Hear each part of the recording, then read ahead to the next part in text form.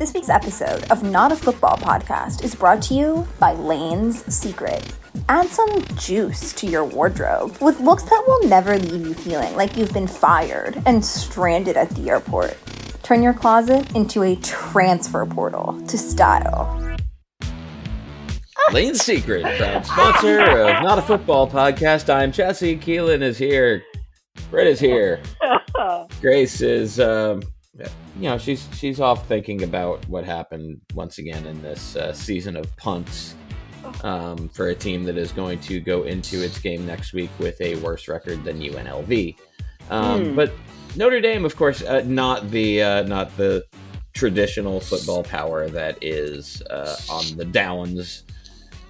Most notably this week, that would, of course, be USC, which lost to Utah. You know, you saw USC was on the way back up. They had the good start to this season, and Utah comes beats them. It's a good Utah team, though. Really nothing to be ashamed of there. And, it is USC's first year under Lincoln Riley. So, I wouldn't be too concerned about that. They still very much control their own destiny in the Pac-12.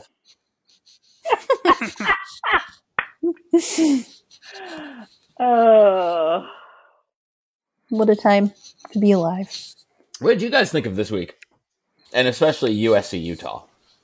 Yeah, because that is the most important game of the week, clearly. Something else happened?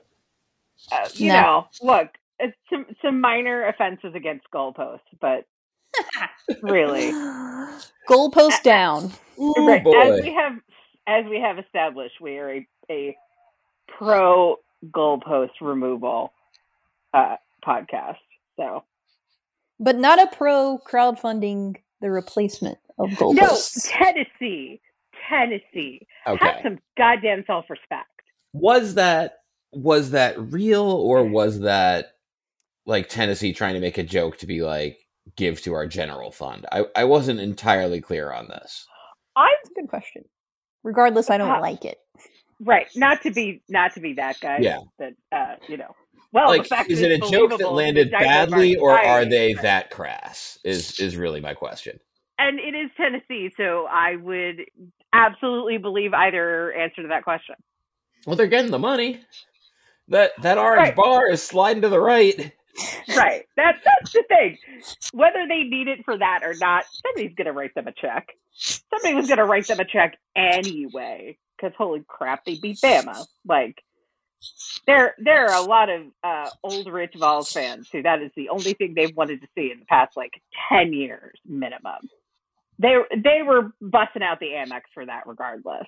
Yeah, there are a lot of people who probably thought they were going to die before that happened again. Right. Legitimately. Up until very recently, I would have agreed with them. So. Yeah.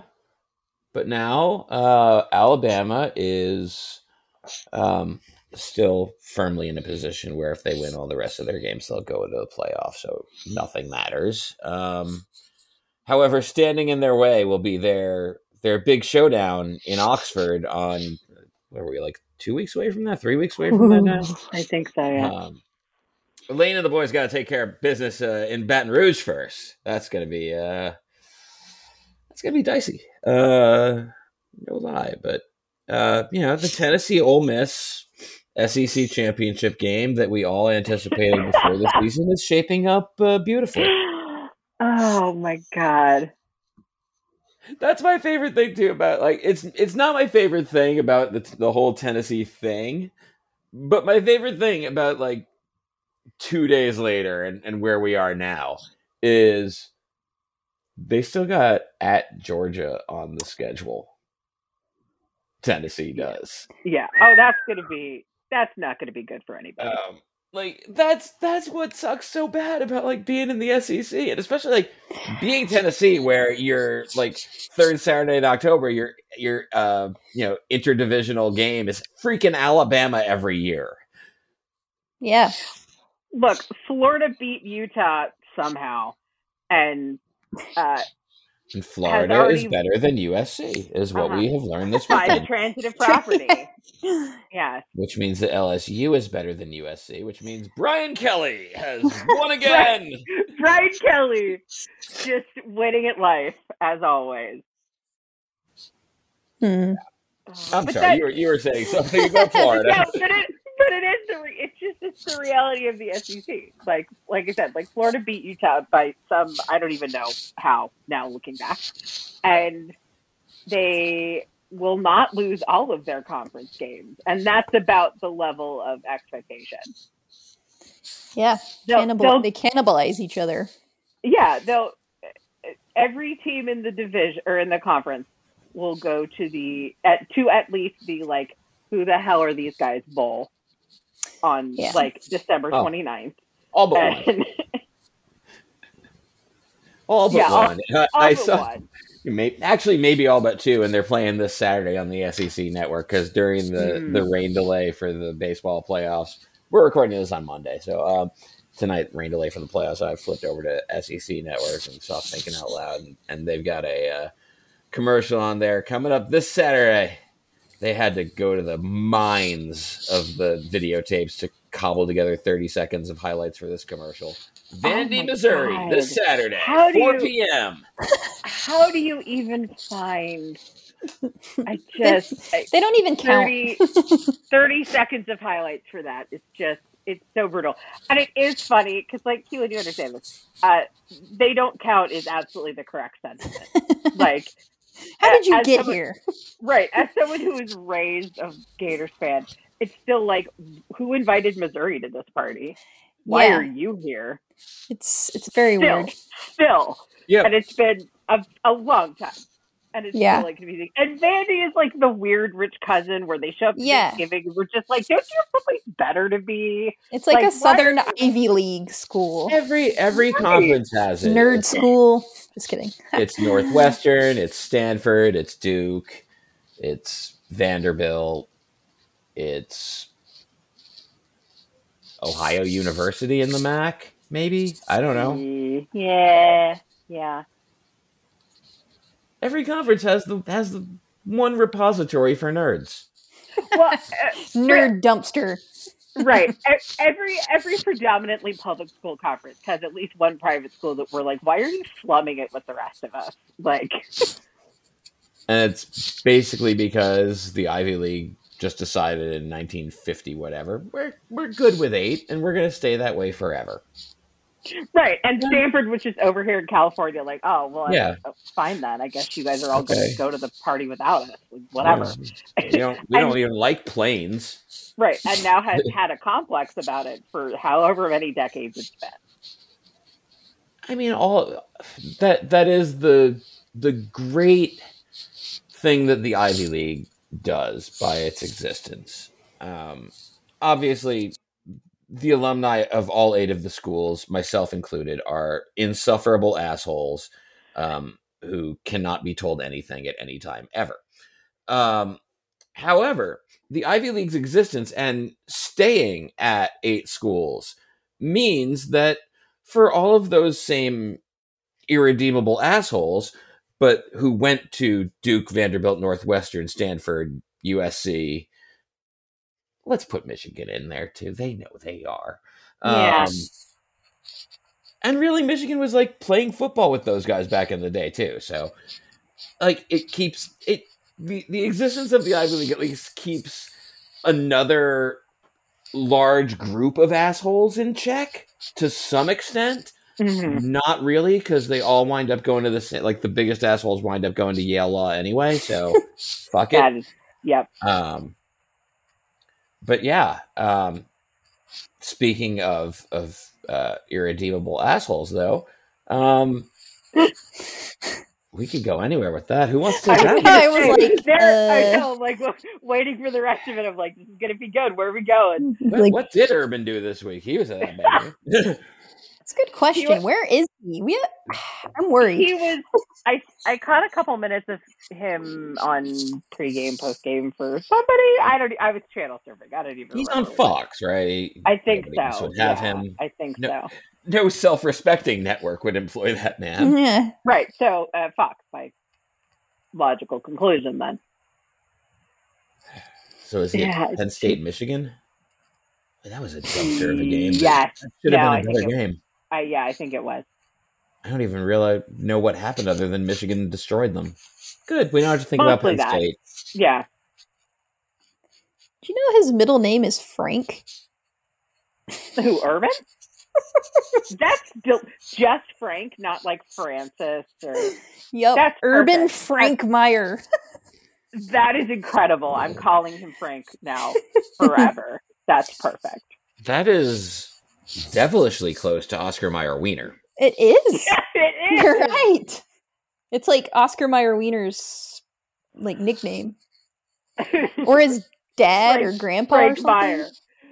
Oh my god, I We love put it. Oscar Mayer Wiener into Google Translate to Mandarin and got back Urban Frank Meyer when it came back to English.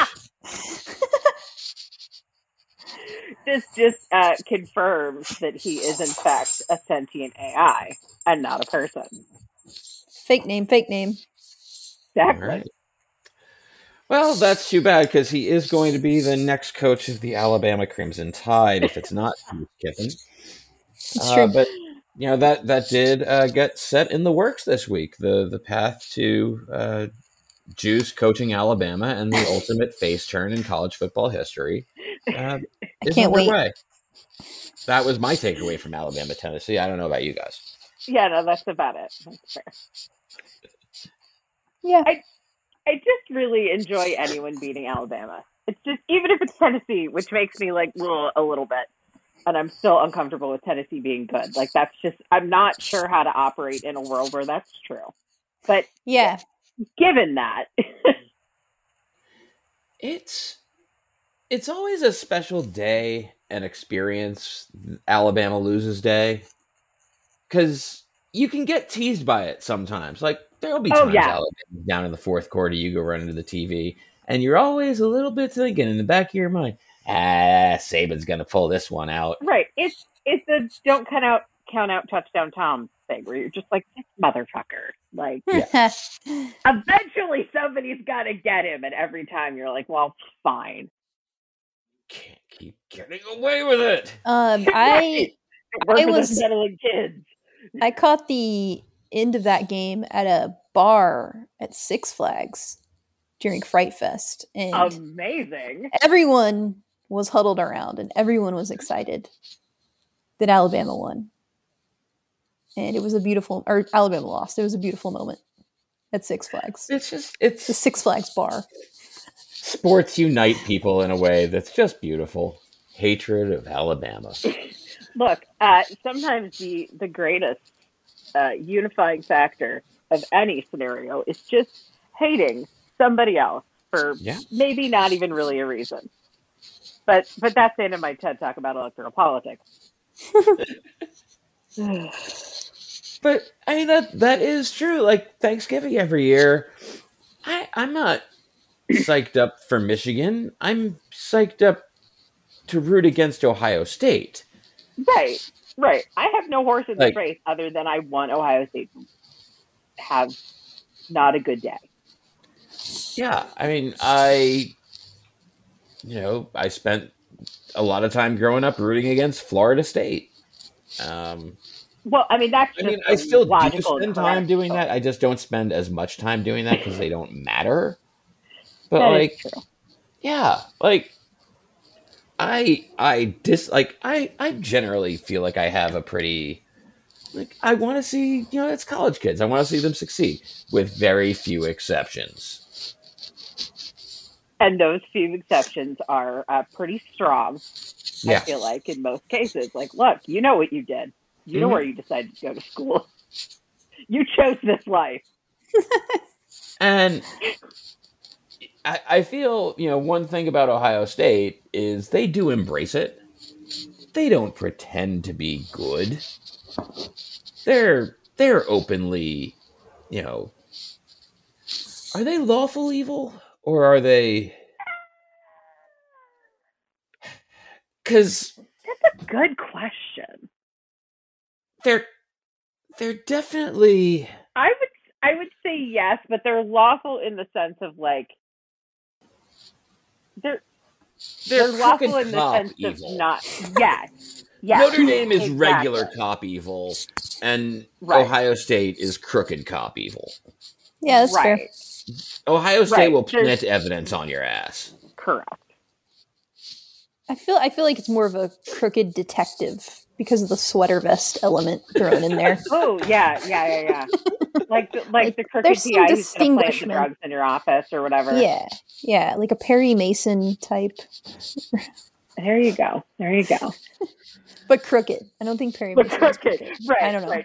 No. Oh no, I'm thinking of Matlock. Never mind. They call in Jim Tressel to fire him. They're like, turn in your clipboard. I'm taking your board. Oh God. You're off the force. Give us your sweater vest. The NCAA really is kind of like an internal affairs unit too. That's Yeah, in exactly the appropriate good and bad ways. Yeah, and it takes also like to I think about like working for the NCAA. Like, who's taking those? Like, it's one thing to be like, all right, I'm a football player. Ohio State gave me the best options. They're, a good path to the pros. Fit my system. Right. Blah, da, da, da, da. I'm going to go to Ohio State. Grown adults are making a choice to go work for the National Collegiate Athletic Association. That's a weird choice. It makes me remember last year, year before. There were so many catastrophic wildfires here in California. It's hard to keep them all straight. One of the years where PG&E's equipment like lit half the state on fire, right in the aftermath of that, they were hiring a bunch of people for their like crisis communications department. And I work in marketing, so of course I get the like LinkedIn and Indeed updates, and I just who at that moment is like, yes, I should absolutely go work in laundering the public image of this alleged public utility that is just killing hundreds of people and burning down hundreds of thousands of structures year to year. Like, what does that life choice look like?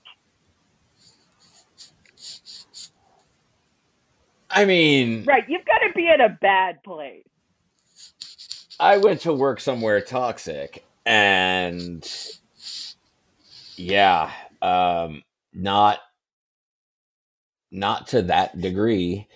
I guess that the idealistic way to think about it is that, you take that job thinking either you take that job because you're a horribly cynical person and figure that, you can parlay that into whatever. But the idealistic rationale for taking that job is this is supposed to be a public utility. It is a way that I can help the public because regardless of everybody's feelings about PG&E killing many, many people and burning down many, many acres, it's still going to be there and be something that people rely on going into the future. So right. I can go be part of that. Would I do that? Man, that's not for me, and it's not a choice that I really understand, but I can see the logical path that brings somebody to it, I guess. Yeah. Just you've got to be you've either got to be so unbelievably optimistic that like I admire you as a person for being able to have that much of a rosy view on it, or you've just got to be in a dark place in your life. Yeah, hey, what was a TV show? This is good. That's a good clue. It's a TV show. It had Matlock. Kerry Washington. Oh, Scandal? Yes, that's the one. It's that kind of thing where Right. it's like I relish the challenge of getting people or a company out of the Winston Wolfe from Pulp Fiction kind of scenario, like being the fixer, and you feel like some sort of level Right. of accomplishment and power when it works out. And if it doesn't work out, well, you walked into a hopeless situation. What could you possibly do? I do Right. see that there's, How much worse can you make it? yeah, not unlike taking the Arkansas job. So I think Sam Pittman can really empathize with all of this. There you go. We've solved the Arkansas dilemma. Yeah. He seems a good fit. He goes in there, he wins his 8 games. He says Wampin and some stuff, and everybody's happy, and he's gotten the job done. Nobody has any expectation that he's going to actually take Arkansas. Maybe Jerry Jones does, but Jerry has other issues to worry about. Right. He's got bigger fish to fry. Yeah. Like, he just wants him to come up to a stadium and give A&M a good butt kicking every couple of years. They can do that. Sam Pittman can do that. Yeah. I'm still not 100% sure that I could identify Sam Pittman if I saw him on the street, but he could do that. Yeah. Yeah, if he was not wearing, like, branded clothing, I would absolutely not know who he was. Yeah. But that does make me, I was having this internal debate with myself earlier. It does bring me to the question of, what do we think is the worst job in college football? Like, what is the program that you have the least hope? Like, what is the worst landing spot? I have my theories. I mean, there's a lot of really hopeless, dead end, never ever going to do anything or win anything programs. Sure. But I guess my logic was, right, maybe Auburn, something in that arena, right? Because I think the worst spot to be in is the intersection of still have been good enough in recent history, or still feel like they should be good enough that there are expectations, but there is still a huge gulf between those expectations and the reality of what can be done with the resources you will actually have at your disposal and with the competition that you're trying to get around. In a way, the Cam Newton title is the worst thing that could have ever happened to that program. Right. I mean, right. the greatest for sure. You wouldn't trade it in a million years, but again, on behalf of the University of Florida, apologies for that one. Yeah, but like, it puts you in a position where you're like, we won a championship in 2010. Why can't we fucking do this? And right. We beat Alabama every 3 years. Right. And it's like, no, but that is not a repeatable process. But now you've got these expectations. Yeah. It's a little Kansas City Royals post 2015 where you're like, crap, now what do we do? Yeah. This isn't going to be, for the Cam Newton example, this isn't going to be a dynasty. Right. Like, this is not awareness. We got our one. That's great. We're going to go never have it happen again. Like, there is nothing wrong with being the Toronto Raptors. You just have to, because not everybody gets the ring out of it. Like, right. Well, and this is very timely in that this has been such a fucking disaster on Twitter the past couple days of just like the like rings that all else rings above everything else. If you don't win the championship, it doesn't matter. Like, that whole attitude. And I feel like that is on, I think we've talked about this before, that is on some level what I like about college football, that it's sort of so preordained going into every year, like, who's really going to actually be playing for those spots in the playoffs, or who's actually really got a shot at anything major, that everybody else is just like, we're going to find things to enjoy. We're going to randomly upset Alabama. We're going to tear down some goalposts because we feel like it. We're going to win our rivalry game, like, whatever it is. You got to, like, find your, make your own fun, as it were. Yeah, and in that regard, I don't think Auburn can be the worst simply because you have that chance to play the Iron Bowl every year. That is a very good point. Because like if you're Auburn, one Iron Bowl win like buys you some goodwill for a couple of years. Like you don't have to do it that often. Nobody expects you to do it every year. You can fit it in every few years. Like you're good. Now, what if instead of Bryant Denny or Jordan Hare, you were spending Thanksgiving weekend at, I don't know, Kinnick Stadium, Memorial, just a big old cold, windy ass, miserable, sitting there at 6-5 and knowing that you're gonna go to Detroit in a couple of weeks to play in the Motor City Bowl, right, against Central Michigan. They're gonna have their fans there. I don't know if it's Iowa or Nebraska, or if they're the same job once Kirk Ferentz leaves this mortal coil. Not a day sooner, apparently. He actually has to die for the position to be vacated. And is the position then endowed to Brian? I don't know. So let's just say... Maybe there's a seance. Maybe. It's spooky season. Let's embrace it. It's Brian on the sideline with a Ouija board in 2046. R-U-N... Yeah. It's 3rd and 18.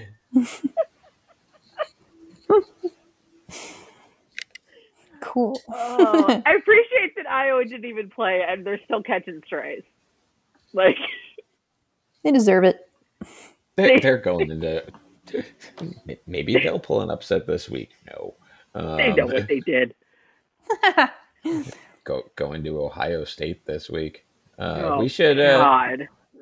Before we get to our favorite parts of the Alabama-Tennessee game, because I feel like we've covered a lot of everything. Let's get to our vibes picks for this week. We were 2-2 last week. We are now at $91.08, which I believe that is down a few cents from last week. We essentially broke even last week, and I am buying time to look for the college football lines here on DraftKings, proud partner of Grace in paying her salary. Yay! So that's good. We like Got that. your back, Grace. Woo! Go Grace. So we are without her, but we want to go with college football this week, and I think that we have two games to choose from here. Let's go first with the Big Ten, the noon Eastern games. We have a choice of Indiana is a 3-point underdog at Rutgers, and Iowa is a 29-point underdog at Ohio State. Yeah, that makes sense. Yeah, I mean, honestly, that's maybe a little low for Ohio State. I honestly don't know how, once Ohio State gets going there, how Iowa keeps the horse in the barn. No, it's going to get real ugly real fast, I imagine.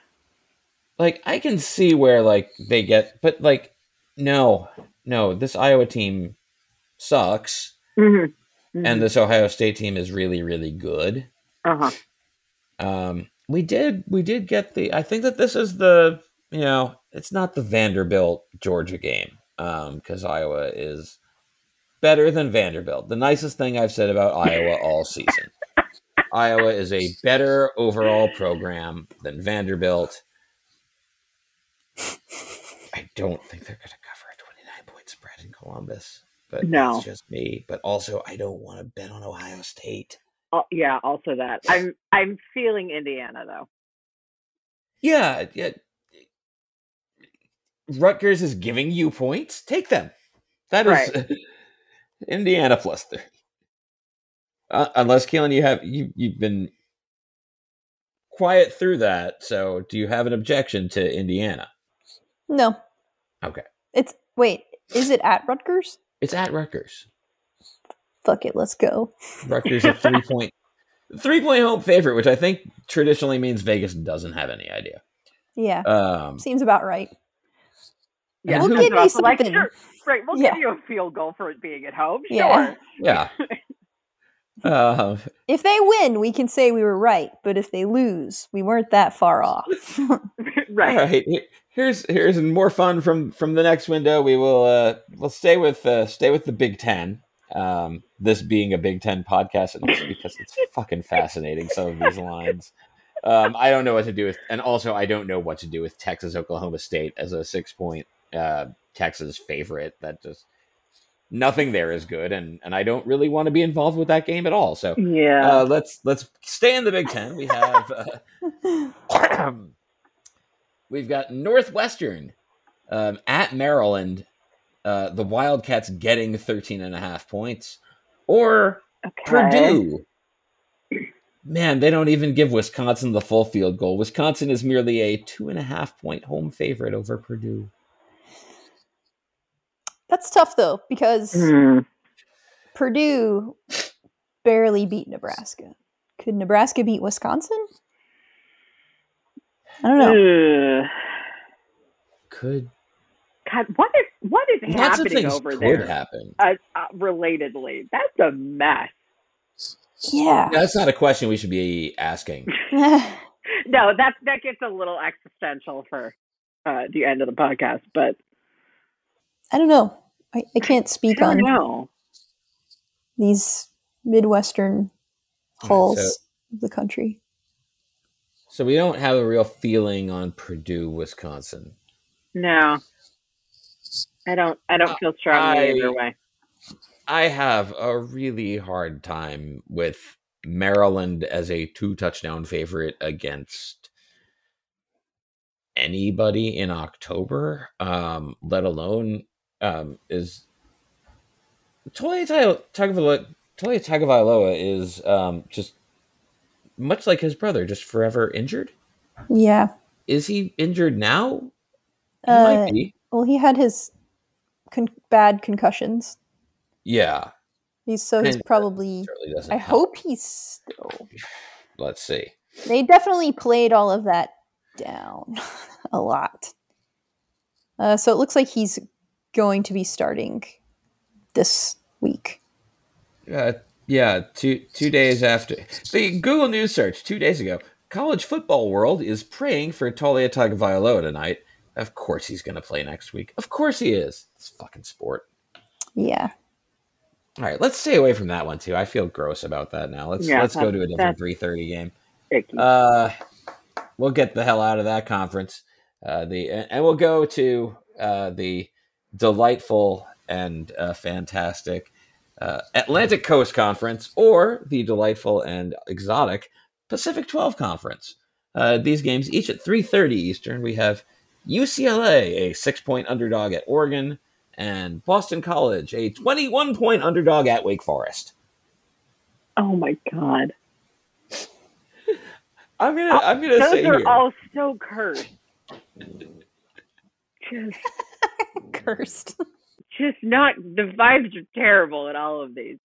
I like Wake here because the first thing that I thought is 21 points. That is an excellent opportunity. Middle of October, nobody really paying attention. That is Boston College shaving points, baby. Good old tradition. Wake's gonna get that cover. Yeah, no. There you go. Somebody's already logged and had a little handshake agreement on that one. All right. We move on. Oh God. Okay, these are cursed. These are both cursed matchups. 3:30 and 4:00 Eastern. First, we talked about it earlier in the show. Let's do it now. In that key Southeastern Conference matchup to be seen on the SEC network, Vanderbilt at Missouri. You guys want to take a guess at what the line is on this? Oh God. I haven't even heard about Missouri this year. Well, Florida beat them, So Here's make of that what you will. Oh, yeah, that's right. They almost beat Georgia. That's right. Okay, I'm ready. what are you? I'm not guessing. I think the guess might be helpful because that'll help to guide us on the line. Actually, on our I'm pick. gonna Missouri by 15. Yeah, I was gonna say like about somewhere in the neighborhood of 12, 15. How wrong are we? You guys are good. Missouri by a 14-point favorite. Hey. Yeah, I take Missouri. If you can't beat Vanderbilt by 2 touchdowns, I'm sorry. are you really an SEC team? Well, A no. question that we will not be able to answer based on the result of this game. However, we will take Missouri and the 14 points. Give God. the 14 points. All right, we need one more. So far, we've got Indiana, Wake, Missouri. We got any Pac-12 after dark action. Oh yeah, let's find that. Let's see what we can stay. Oh. You want another big number? Go for it. Colorado. Oh. No longer winless. God bless America. They are going up to Corvallis, Oregon. Oh. Play the mighty Beavers. And the Buffaloes are underdogs by 24 points. That's not a Pac-12 after dark, though. That is simply an 8 o'clock Eastern game. They got to put that one in prime time, baby. It's a feel-good game. So he's sitting up there at the Pac-12 network. We got to get that one on the East Coast. Oh, my God.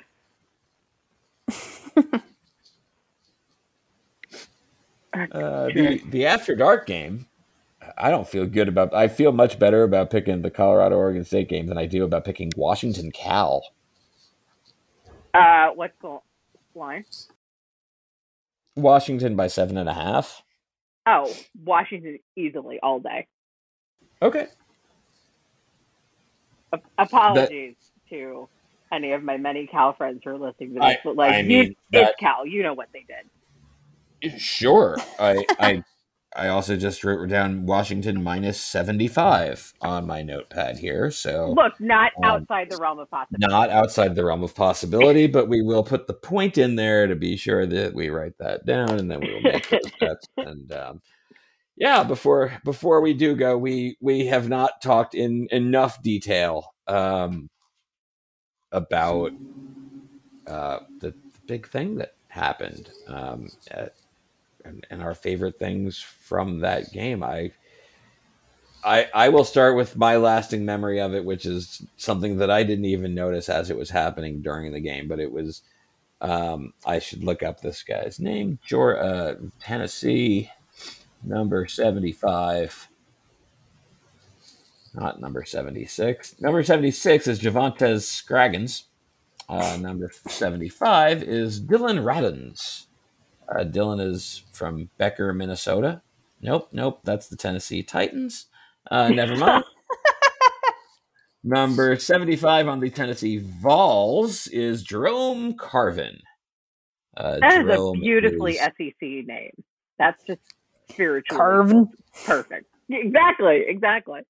Senior from Memphis. He's on the Reese's Senior Bowl watch list, but I don't know that he'll be eyeing up any food endorsements anytime soon after throwing up all over the field at Neyland Stadium.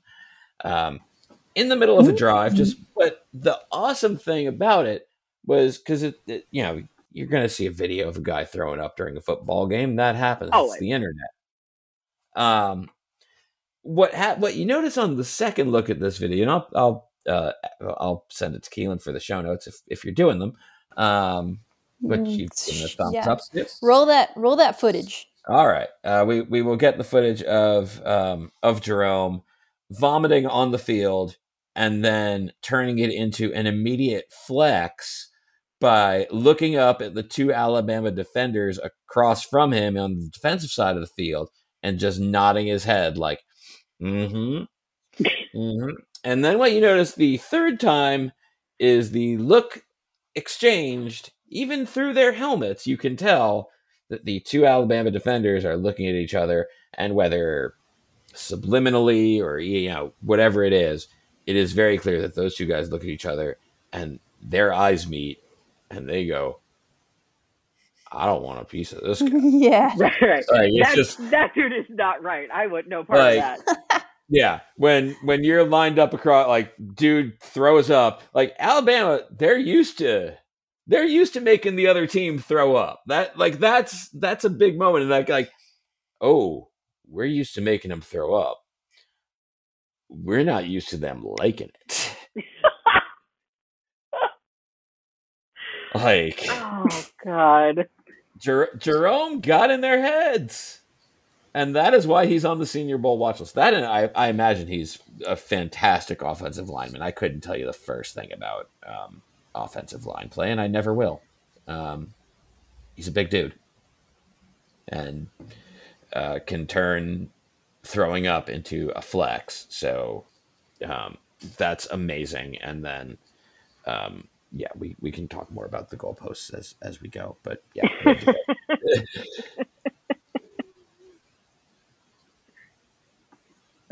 my favorite part was what I wanted a dedicated Saban cam. Like, I want to go back and watch that entire game, but just by watching Nick Saban. Yeah. Yeah, I was really bummed at the end of the game. There wasn't a zoom in. It was an up view of them shaking hands. I needed a close up of that. Like, I needed to be in on that action. I think just the ensuing chaos just made it impossible. That was wild. That was wild. Yeah, our friend Colleen asked me, or not asked, she generally asked in a group chat we're in if Tennessee hates Alabama that much. And I was like, I mean, everybody kind of hates Alabama that much. But right, like, I mean, yeah. I think it's just a big deal. Yeah, and that was kind of thing, trying to explain, as we were watching it with the kids, like, what Alabama means. Because, like, when you say, like, the Yankees of college football, I think people do think, like, Notre Dame. But Alabama's the team with the most, like, Notre Dame has the most lore and the movies and the long-time independent status. Alabama's got the trophy room. Right. And also, like, this idea of, like, Saban and Belichick being tied together, and the way that I describe them, and then I'm sorry, Keelan, I've jumped over. No, I actually part is going to be, but I like this conversation because it's interesting for the future as well. It's like, it literally is like all of these spawn, these little hatchlings from the Belichick line. It is. And it's, I was thinking about this because what I had said over the weekend was like, and immediately realized that this was beyond the level of stories that, the 7 and 9-year-olds have heard. But to describe Belichick and Saban as sort of the Romulus and Remus of 21st century football, Mm-hmm. that they were together and, had this parting of the ways, and then Belichick ate him or something. It doesn't quite hold up all the way. Can't extend it quite that far, maybe. But then the other part of it that I was thinking about is that Saban hasn't really had a rival at the college level in any meaningful way. No. Yeah, Dabo, whatever. Yeah. That guy's... But this is something my mom and I joked about earlier in the season. He's creating his own rivals. Yes. Just like Belichick kind of does. But Belichick, I think differently, has the other prominent NFL coaching lineage, which is the West Coast, flowing from Bill Walsh and Holmgren and Andy Reid. Mm-hmm. Like, that's the other dominant football coaching philosophy and style and coaching tree of the last half century. Right. When you effectively define a style and, like, fundamentally change the sport, then that's going to become very much like, it's very interesting to sort of watch how that trickles down then, and, like, kind of becomes codified. And I wonder if, you know, if that's the challenge that Saban can't overcome, is what he has loosed upon himself. And narratively, that's a really fitting way for, that kind of thing to go down. But it's really interesting at this moment in college football to see, like, what is happening with this Alabama program in a world where Georgia's on the board, and in a world where the landscape is changing in a massive and really unknown way, in a short amount of time, and what that's going to mean for a coaching legend who is, he's going to have to deal with a seismic change, and is already dealing with a seismic change in a way that Belichick also has to deal with a seismic change. And this is where I think it's really interesting that they stay parallel. Belichick is now in the post Tom Brady stage of his career. And what he does with that, I don't know. Like, he's going into the Hall of Fame. Obviously, he's high in the conversation, if not already the greatest professional football coach of all time. But, if he wins another one with Mac Jones or Bailey Zappi, then it's not even a conversation, is it? So the interesting thing about that, though, that now that we're, not to pull us off of the actual Nick Saban topic, but with Belichick, I think it's the whole, like, oh, well, if he wins another one with Mac Jones or whatever, that debate becomes interesting to me, right? Because I think you sort of end up with these two parallel but contradictory narratives, because if Belichick can win with anybody, if that becomes like the crowning achievement or like the cherry on top of his resume, at what point can you look at Tom Brady and be like, system quarterback? Like, not to take it to extremes, but like, I mean, who gets the credit for that at a certain point? Like, if you're going to, on one hand, say, oh, well, look at this, he could do it with anybody. Well, then how much does Tom Brady do with it? It becomes this very weird, like, where do you draw the line of who gets credit for what?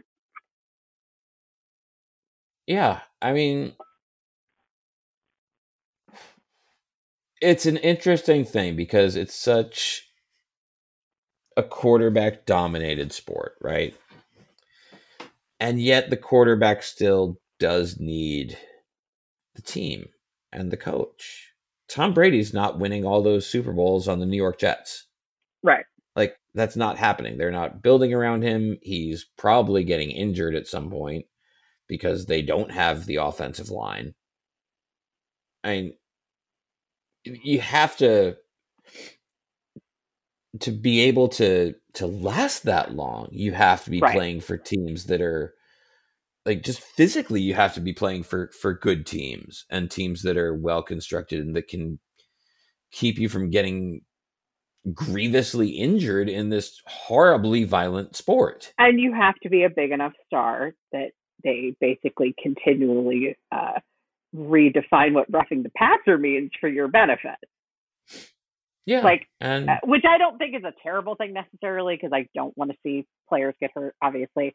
But what really strikes me sometimes is how much the quarterback, as by virtue of Tom Brady, but Aaron Rodgers and stuff too, the quarterback is as this superstar, more important than anybody else by these orders of magnitude.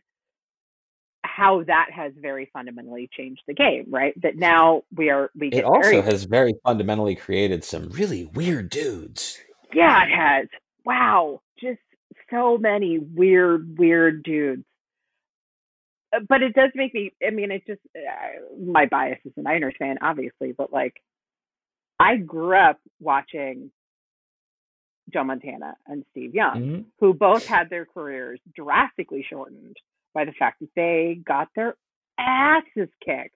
Not because those teams didn't have good offensive lines, but just because that was what happened. Like, there was just an accepted level of brutality being inflicted on quarterbacks at that point. So it's celebrated. Celebrated. Yeah, exactly. Like those were highlight reels. So it becomes a very interesting. I mean, it's like when you look at baseball and you start talking about like, well, how do you compare dead ball era stats to more modern ones? It kind of becomes the same thing of like, well, how can you really grade out the longevity of guys who played in the 70s or 80s or even into the 90s versus guys who play more recently, when just like the nature of the sport was so different. Yeah. I don't know. And I think that you can have that conversation across eras in baseball over a lot shorter period too. Oh, absolutely. Yeah. I mean, just the difference between not even the steroid era, but just like the pre-steroid, such as it were, era versus like right afterwards, or you're looking at spans of 15, 20 years max. In the stuff that we appreciate today being different from what it was. Like Frank Thomas is a Hall of Famer. He's the big hurt. Right. Like it needs. He was a huge deal as it was, but the skills that he had, the on base, the plate discipline, that how hard he freaking hit the ball. What Statcast would have done with that? Like, right. He would have, he's a guy that I feel like would have been an even bigger star today based on what he did as a player. And then as, kind of as a result of fitting into this era better, he might have had even better numbers then. I don't know. But yeah, I mean, I think that's a really interesting question though. Like, because there are some players that I think are almost like born in the wrong era. Yeah.